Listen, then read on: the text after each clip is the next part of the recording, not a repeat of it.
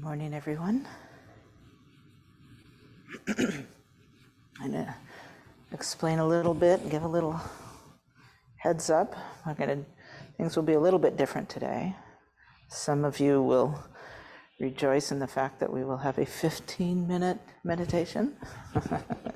So your knees should be just fine. And then we'll take a little break. Jessica and I will move down here and we'll put up the television. Something feels really weird to say television in the shrine room. We'll put it up here. And then we're going to play a video that I put together a couple of years ago for our 20th anniversary. It's a shorter version. It's not the whole thing, but it has several very senior monastics that are congratulating the good work that we have done for 20 years. It was on our 20th year anniversary. And it's really, really lovely to hear from them. They're proud of us, what we've accomplished. I love being part of this community, and I think that this will emphasize, the deep roots that we have here at Portland Friends of the Dhamma.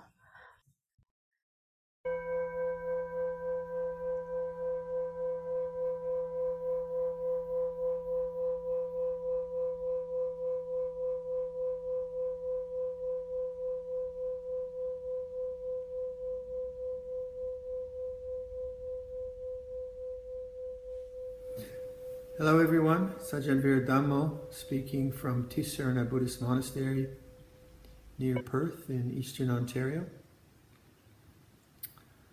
We are all well during this pandemic. We are enjoying the solitude and silence. It's a very beautiful time of year here in Ontario. And we trust that you also are well and that the self-isolation and the difficulties of this time are not too stressful for you.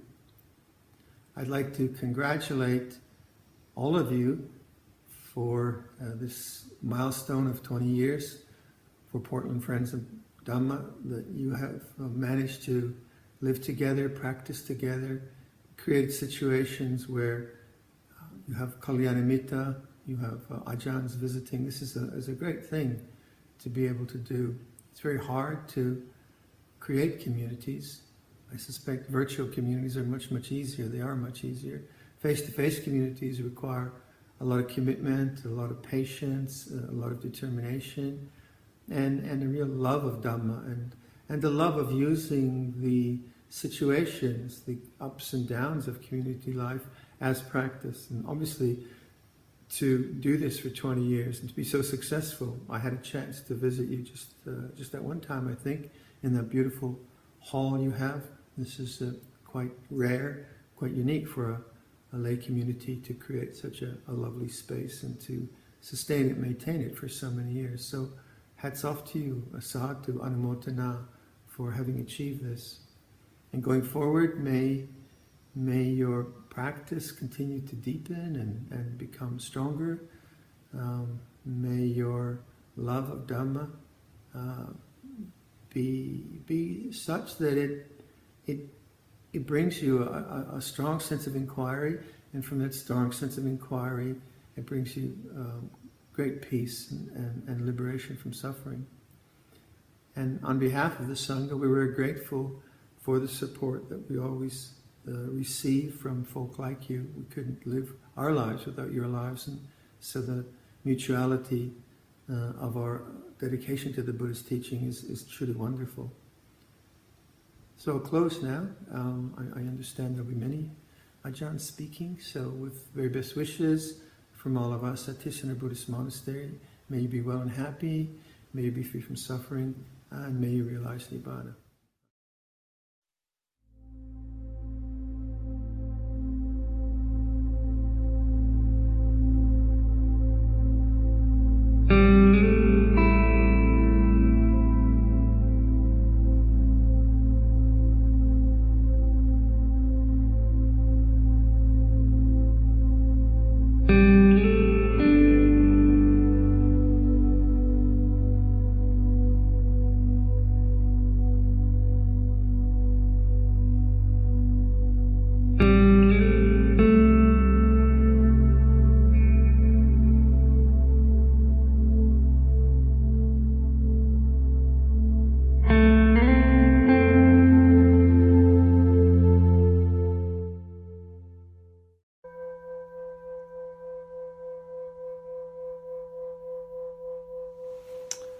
This is Ajahn Amaro speaking from Amaravati Monastery in England, and I wish to take the opportunity on this 20th anniversary of Portland Friends of the Dhamma to express my mudita, my felicitations, congratulations on all of you having made it this far. And I would dearly love to be able to visit this year as was planned for the autumn, but as we all know, with the coronavirus epidemic, all plans are subject to change, and so that I won't be coming this year, but I will be say with you all in spirit, and say sending all my blessings and good wishes for all of the work that you are doing now and have done in the past, and will carry on to do in the future. When you're thinking about anniversaries and such like, I feel it's very good to be having the Buddha's teaching on impermanence front and center. You know, when you establish an organization, or you go forth as a monastic, or you get married, or you build a house, or anything of that nature, then there's this sense of, oh, we're doing this, and hopefully it'll carry on forever. And so one goes into, say, ventures of this nature with a good heart and with great commitment, enthusiasm, energy, and a sense of camaraderie, working together with other people to the best of your ability to bring things into form and help it to evolve in a good way. But I do feel that it's helpful to have in mind that, as Luang Por Chah would say, this is a broken glass. This is an impermanent situation. And also in that respect, even though that might be depressing to our ego or to the habits of self-view, in terms of wisdom, in terms of Dhamma practice, there's a kind of easing in the heart that recognizes, oh, of course, this can't last forever. And in that respect, it's good to recollect that the Buddha's teaching is more, it's not a happily ever after teaching, rather it's an islands of opportunity teaching. There are these times when things come together, the right people, the right place, the right conditions. They come together in a fortunate and a helpful, supportive way. And it's the Buddha's encouragement is for us to take advantage of those supportive conditions, to be, say, making hay while the sun shines, as we say here in the UK. To gather ye rosebuds while ye may, and while the opportunity is there, take advantage of it. There are these islands of possibility, these islands of potential opportunity, and that's how it always has been. And I feel this is a universal law, just as in the Buddha's time things came together in India where there was enough, say, social cohesion, enough leisure time, enough provision of food and social, say, well-being to enable there to be a monastic order, to enable people to have free time to practice meditation, to contemplate the teachings, to seek out spiritual guidance. They weren't in a perpetual state of stress or having to hunt for food every day and to, say, be too concerned about just physical survival from a day-to-day, on a day-to-day basis. So just in that way now, even though there's a great deal of social distress and confusion, a great deal of conflict in the world, particularly in the United States as I'm speaking, the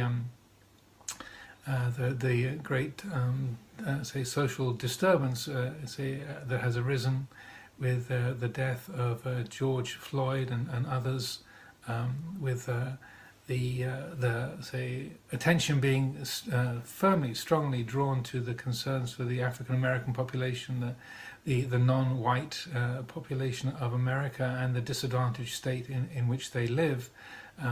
There is a great deal of stress and difficulty, but I would say that we do have the Dhamma teachings, we do have time to meditate, we do have a sense of social cohesion in many areas of our lives that we can take advantage of, we can use, and then out of that cohesion, out of those islands of opportunity, we can bring forth goodness, we can bring forth blessings. Even in stressful times, we do have the opportunity, we have the resources to help each other, to say, use the Buddha's teachings and to bring them to life.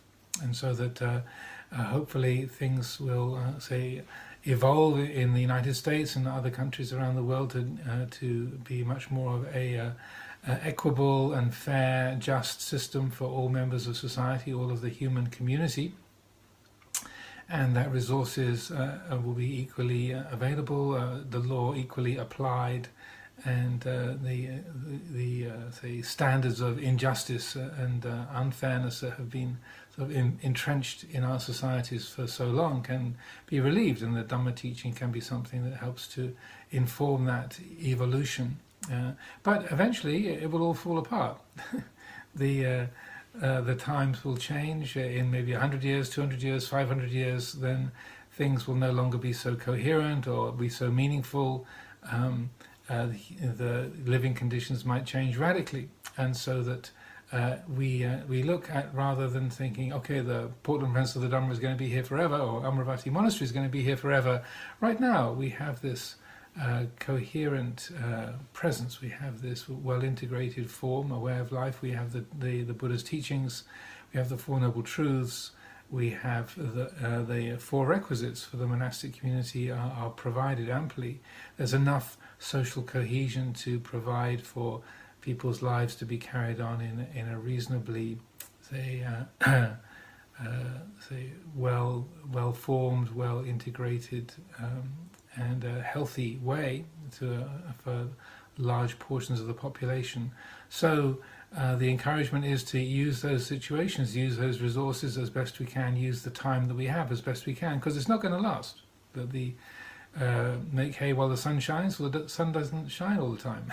The weather changes, the seasons change, the conditions change. Those islands of opportunity get overwhelmed by the sea. They sink below the waves, and so those islands of opportunity are not always around.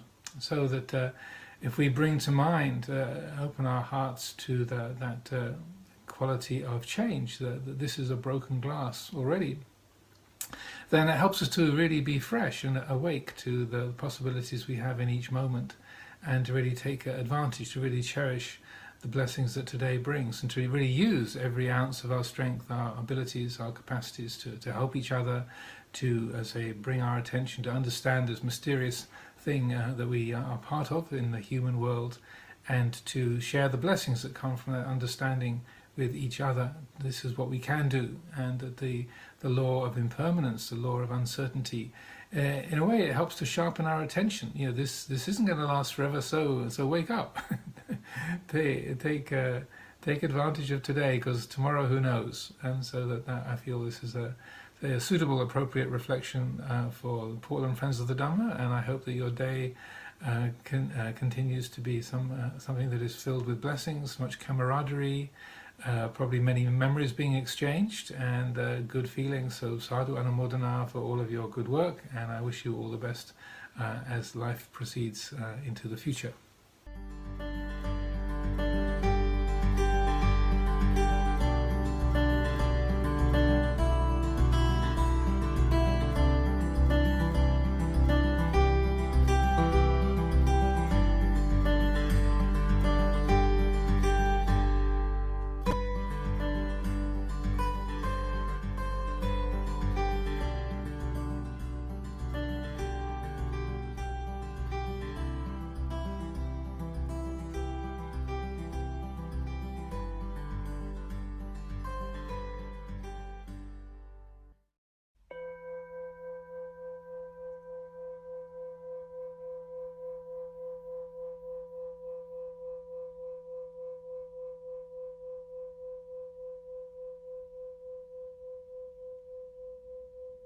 When you're a friend of the Dhamma, you have a good friend.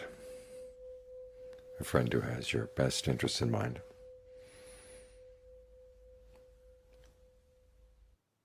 And one who reminds you of those best interests, because all too often we forget.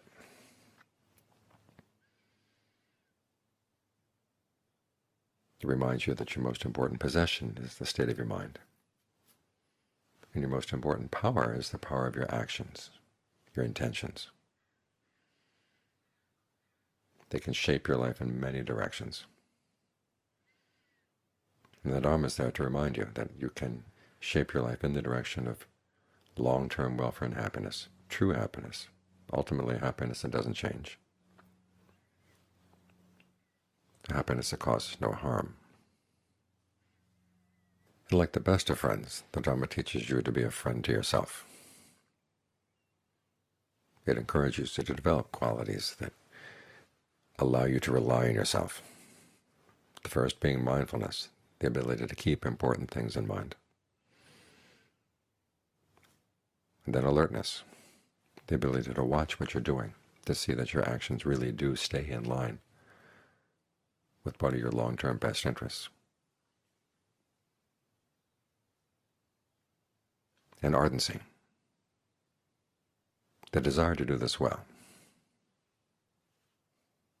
Every time before you act, speak, think, it reminds you to ask yourself, what do you expect? As a result of acting on that intention, do you expect any harm to yourself or others? If so, you don't do it. If you don't see any harm, go ahead and try. While you're doing the action, look at the results that are coming in the course of the action, because not all actions wait until the next lifetime to give the results. Some of them are immediate. If you see that you actually are causing harm to yourself or others, you stop. If you don't see any harm, you can continue with the action. When the action is done, you look at the long-term results. And if you see that in spite of your expectations, you actually did cause harm to yourself or to others, you resolve not to repeat that harm. And then you go talk it over with another friend of the Dhamma to see what advice that person has. If you don't see that you did any harm, then you can take joy in that fact and continue in your training. In this way you develop your powers of observation, your own self-honesty, your integrity, your compassion, all of which allow you to rely on yourself more and more. So it's in this way that the Dhamma teaches you to be a good friend to yourself. Of course, you also want to be a friend to the Dhamma. What this means is an old principle called practicing the Dhamma in accordance with the Dhamma. You change your ways to fit into the Dhamma rather than trying to change the Dhamma to fit in with your own preferences. Because after all, the Dhamma is timeless. This is why it's always timely.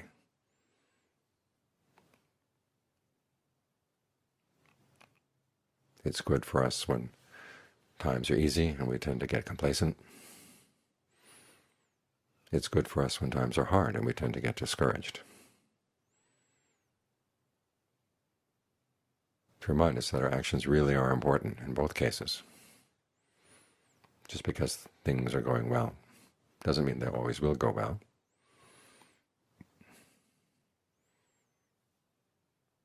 And when things are hard, that's no reason to abandon the importance of your own actions. You don't want to get swept up in the emotions of others. And you want to realize that the results of actions follow a principle that's 24/7, in force all the time.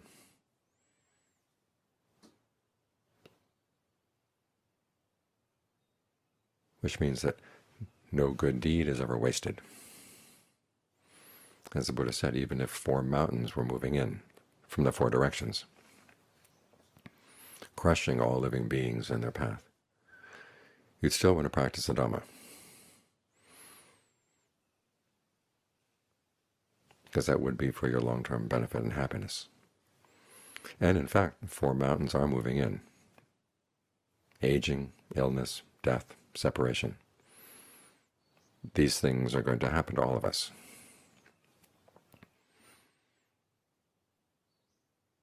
But that's no reason to get discouraged. That's no reason to give up. We still have this power within us.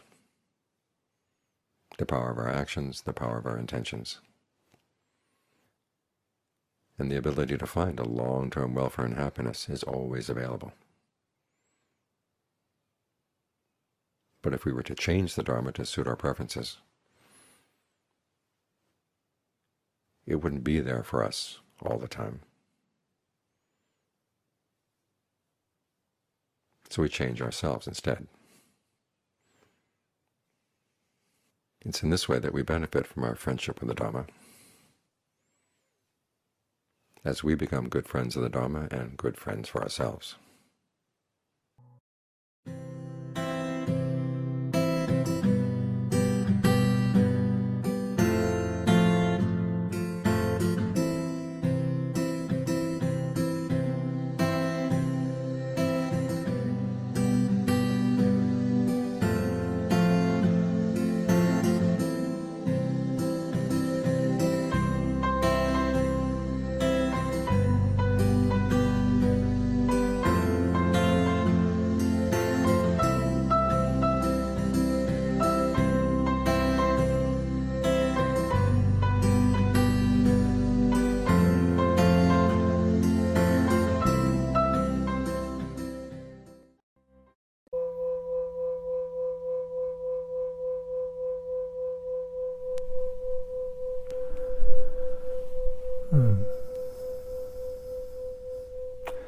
Greetings, friends.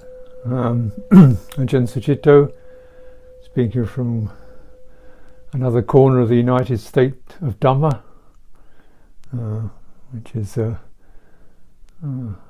body that I've been privileged to belong to for quite a while, and I meet many friends and Dhamma relatives over the years, including many of yourselves, and I hope to be able to, in due course, be able to renew that acquaintance using one of these flesh vehicles called a body.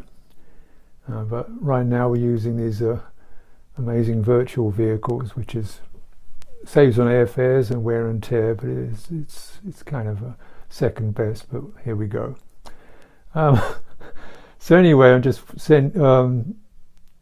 making this short video to offer my spiritual support and encouragement for your practice. Certainly it's a challenging time for many of us, but it also does keep reminding you, what's your baseline? When the nation goes crazy and the economy goes crazy and the world goes upside down, what do you belong to? What's your baseline? Who can you trust? Who can you turn to? And can each and every one of us be somebody who can be trusted and who can be turned to as circumstances wash over us and crash up against us. And this sense of Sangha community, Dhamma community, assembly, as we like to put it, the fourfold assembly, is something that you don't just join once. Like any community, you don't just join it by a subscription or by moving in. You join it every day, every moment, through that commitment to placing your individual consciousness within the wider field, the collective. Because the collective is the baseline. We can't exist without some environment. And for most of us, for all of us, that's the human environment. That's what we exist within. We don't exist separate from that. So if you don't exist separate from that, surely then it's our duty to make that which we're not separate from as appropriate and suitable and as possible for our own welfare and for the welfare of others. This is our practice as community, as Sangha. It's not just to form some clique or little, nice society, inner society. It's for our own welfare, and that can keep extending. Whoever who wishes to operate in this way, then they're part of us. There's no entry fee. You enter every day through your commitment, and your practice. So you're looking around. How can you help? How can you support? What's your baseline? The baseline of the individual is inadequate. Using that as a baseline is not adequate. So even in your meditation, you can probably recognize when you sit and do whatever you do, you get a very strong sense of I'm here, and you've got a physicality of body or a sense of presence. But then what's around that? If you go inside it, you get into all the tangles and the the physical discomforts and the sensations. You go inside your mind, you get into all the tangles of the mind. But you get to hold the whole thing as an entity, and the space around that, and you keep extending your awareness from your local consciousness, your self-consciousness into the unrestricted field of awareness. And the unrestricted field of awareness is our baseline as Dhamma practitioners. And the self thing occurs within that, whether it's the experience of the edges of your body, the pressure underneath you, the experience of your personal circumstances and the turbulence and turmoil, whatever it is. You widen across that until you get to the place where you can just contemplate. All this arises within my awareness. I'm not inside it, it's inside me. It's inside the unrestricted. So we're taking the unrestricted as our baseline, not the restricted. You take the restricted consciousness as your baseline, you can only go into further restrictions. So you get the unrestricted, and you keep extending it to every place where you want to hold back, or get defensive, or get agitated. Okay, that arises within awareness. How do I meet that? Not criticize, not get agitated around it, but actually spread wide, embracing awareness over that. That's just a disturbance within the field. That's our Dhamma practice. And our Vinaya practice, or if you like, our external practice, is very much the same thing. Here's she, and here, and them, and what I feel about this, that, and the other, and the idiosyncrasies I can like or dislike, and need to acknowledge that, but then let go of that agitation around those features and extend into the wider field. Okay, here's the goodwill, here's the potential for good karma in this person, in my person, and in our meeting together. Here's the potential for good karma. It doesn't come easy. It doesn't come instantly. It comes through practice. And your practice has to be widening, opening and steadying. And the more you can include that in your meditation practice, and the more you can include that in your living social relationships, then the wider your baseline is, and the firmer you get, and the firmer your practice gets, and the firmer and stronger your community gets. And this really has to be the way we develop as individuals, and how we make a contribution to the society. There's such a thing as collective karma. And you can inherit all the views, opinions, prejudices, bias, anguish of the local culture, and go into all that, which is an incredible tangle. Or you can inherit the blessings, the legacies, the teaching, the training, commitments of the Dhamma practitioners, and go into that. And what do you want to belong to? What do you want to take as your frame of reference, as your baseline? And how do they work? How do such beings work? They work by encompassing, embracing with their awareness the tangled world. And it begins to respond. This is the way it's always grown. This is why you have monasteries all over the world, because of this. This is why you have Dhamma practitioners all over the world. This is when I look on a Zoom screen, I'm looking at somebody from Peru, Singapore, Australia, Britain, Germany. Like, where is anywhere anymore? And you think, in some way this is an amazing piece of technology. Another way it's obvious, because that's what's happening in my mind. I don't have here's an American portion and here's a British portion. It's just, this is my community. Right? So I'll keep it short, brief, and hopefully there's something you can reflect upon, and with all the other people who will be offering you advice and support, I wish to make my contribution to that. So may you be well.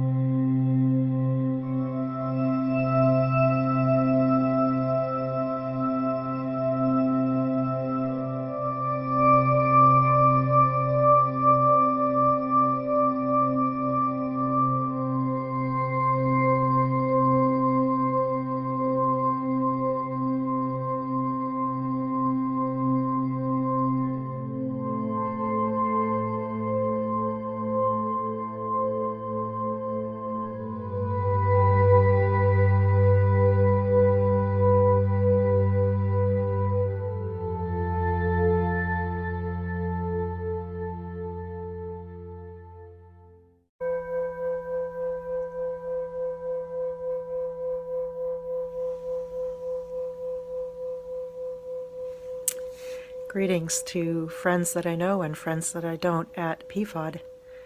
Very happy to be able to send my good wishes your way on this a special celebration. 20 years is a long time from the bare beginnings of a group of 3 or 4 people to what it has become today.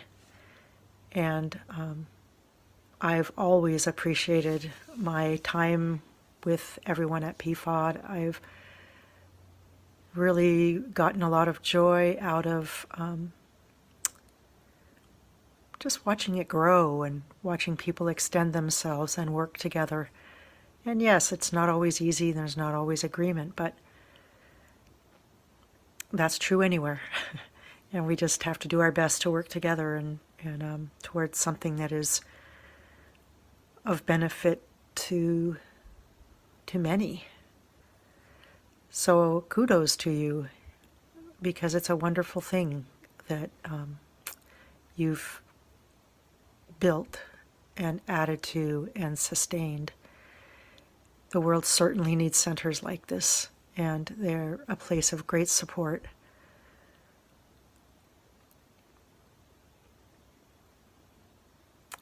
I know for myself, I've always felt that, yes, I can be on my own and I can be okay, but I find much greater support being in the presence of like-minded people who can help me to see where I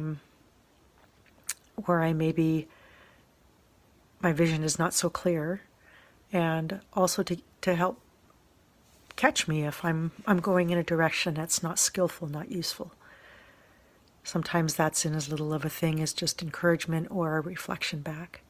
So that's a beautiful thing that you have, because you have a group of people there of Kalyanamita, and really this practice is totally, completely dependent on that. Just to sustain it, to keep us on the right track. And it's not always easy, and so our Kalyanamita bolster us. And that's what I feel like PFoD has really built over the years. And people come and go, but there's always a core group that's really supportive and wholeheartedly giving of themselves into it and aspiring to really wholesome things. So just wish you a lot of encouragement and send my deepest gratitude to you. And it's wonderful to be able to offering this 10 years after our wonderful 10-year celebration when the Hermitage was just beginning. Still have fond memories of that. So hopefully we'll be seeing you sometime before too long, but I hold you in my hearts, and just deepest congratulations to you.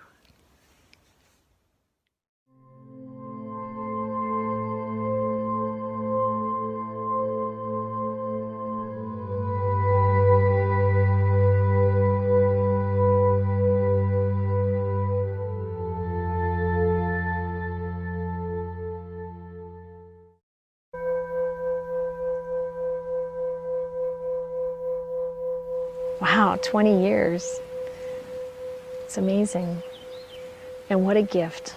What a precious gift to have this community of the Portland Friends of the Dhamma. This is a place where we can really practice all the things that the Buddha said we need for harmony and community. We can be kind to each other, practice an agreed upon set of precepts, share what we have with each other. And the Buddha said the most important thing is to have a view that is noble and liberating and leads to the complete ending of suffering. He compared that to the ridge pole of the house, or the beam at the peak of the house. And that's what holds the whole building together. That's what gives stability. And for us as practitioners, that gives us a unified goal. It pulls everything from the path along with it. It helps us help each other to stay on the path. And we can really, with a community like this, we can put forth the best version of ourselves. And we can live it and practice it until it becomes our character. We can live as a noble disciple lives. So what's a noble disciple? The Buddha contrasted the untaught ordinary person with the noble disciple in many, many places in the suttas. So we can learn, how does a noble disciple act and speak and think? And as we pick up that and we practice and we support each other to stay on the path, then that's how we are. That's what we become, the noble disciple. And don't ever think, oh, I'm not that far along, I don't have those attainments. Because it becomes a reality as we put in the effort and we stay focused on that goal that we all share. That goal, that view that is noble and liberating is not a common thing in the world. We don't even see it necessarily in all Buddhist groups. But at PFoD, that's the goal. And your teachers are teaching that, and your community is practicing that, and this is something really precious. So celebrate this 20 years of experience, and look forward to the years that come, and use it for the best possible result.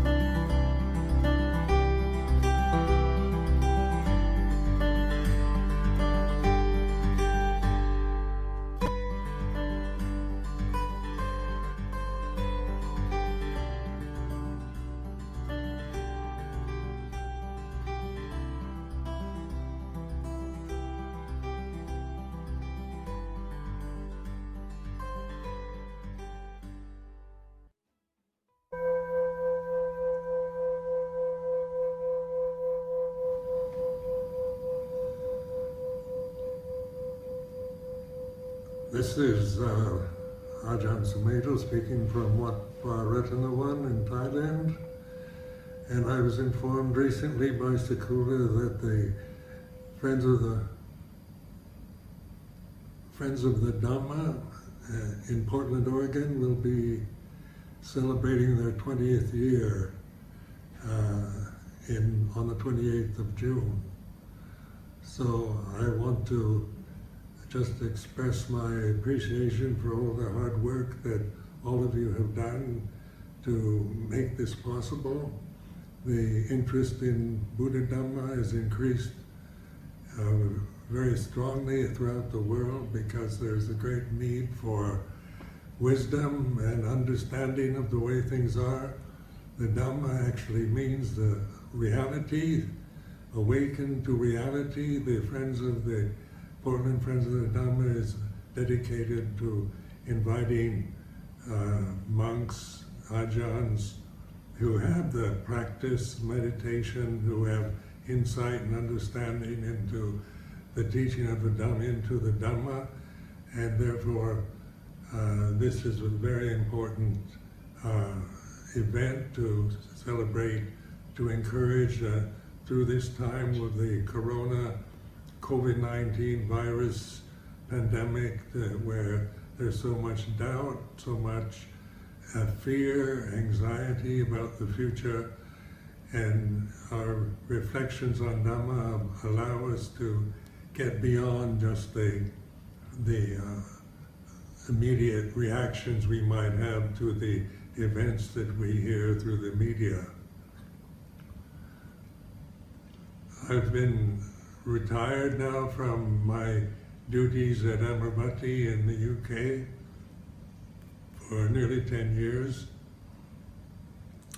Living here in Thailand, I have plenty of time to meditate, and during this time it has been very helpful just to relinquish duties and be with myself more and more, to see the true path is not something remote, something external that you've got to find, or something you don't have.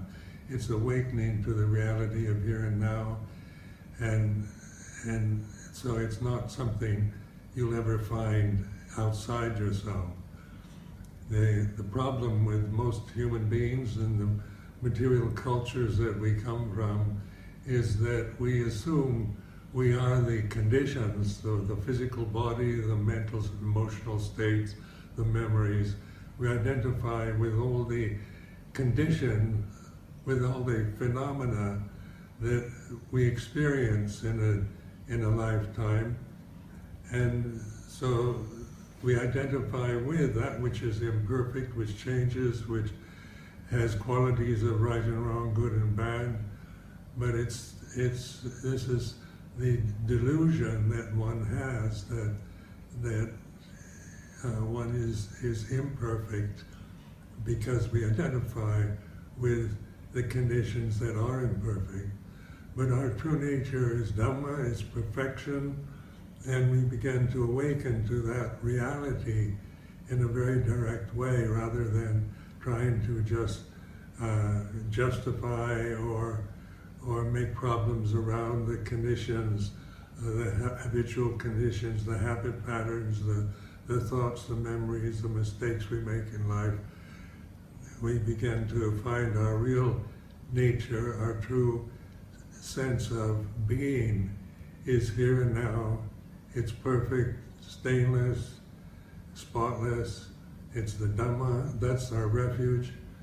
And so, I encourage all of you who are listening to take an interest in Dhamma. This particular word is very significant in all the forms of Buddhism, and it has many definitions, but in terms of translation, it means that which is apparent here and now, and that is the reality of now, timeless.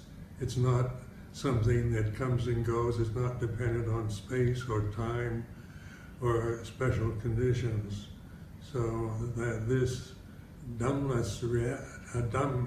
reality is our true nature, and when we realize that, then that's the end of suffering.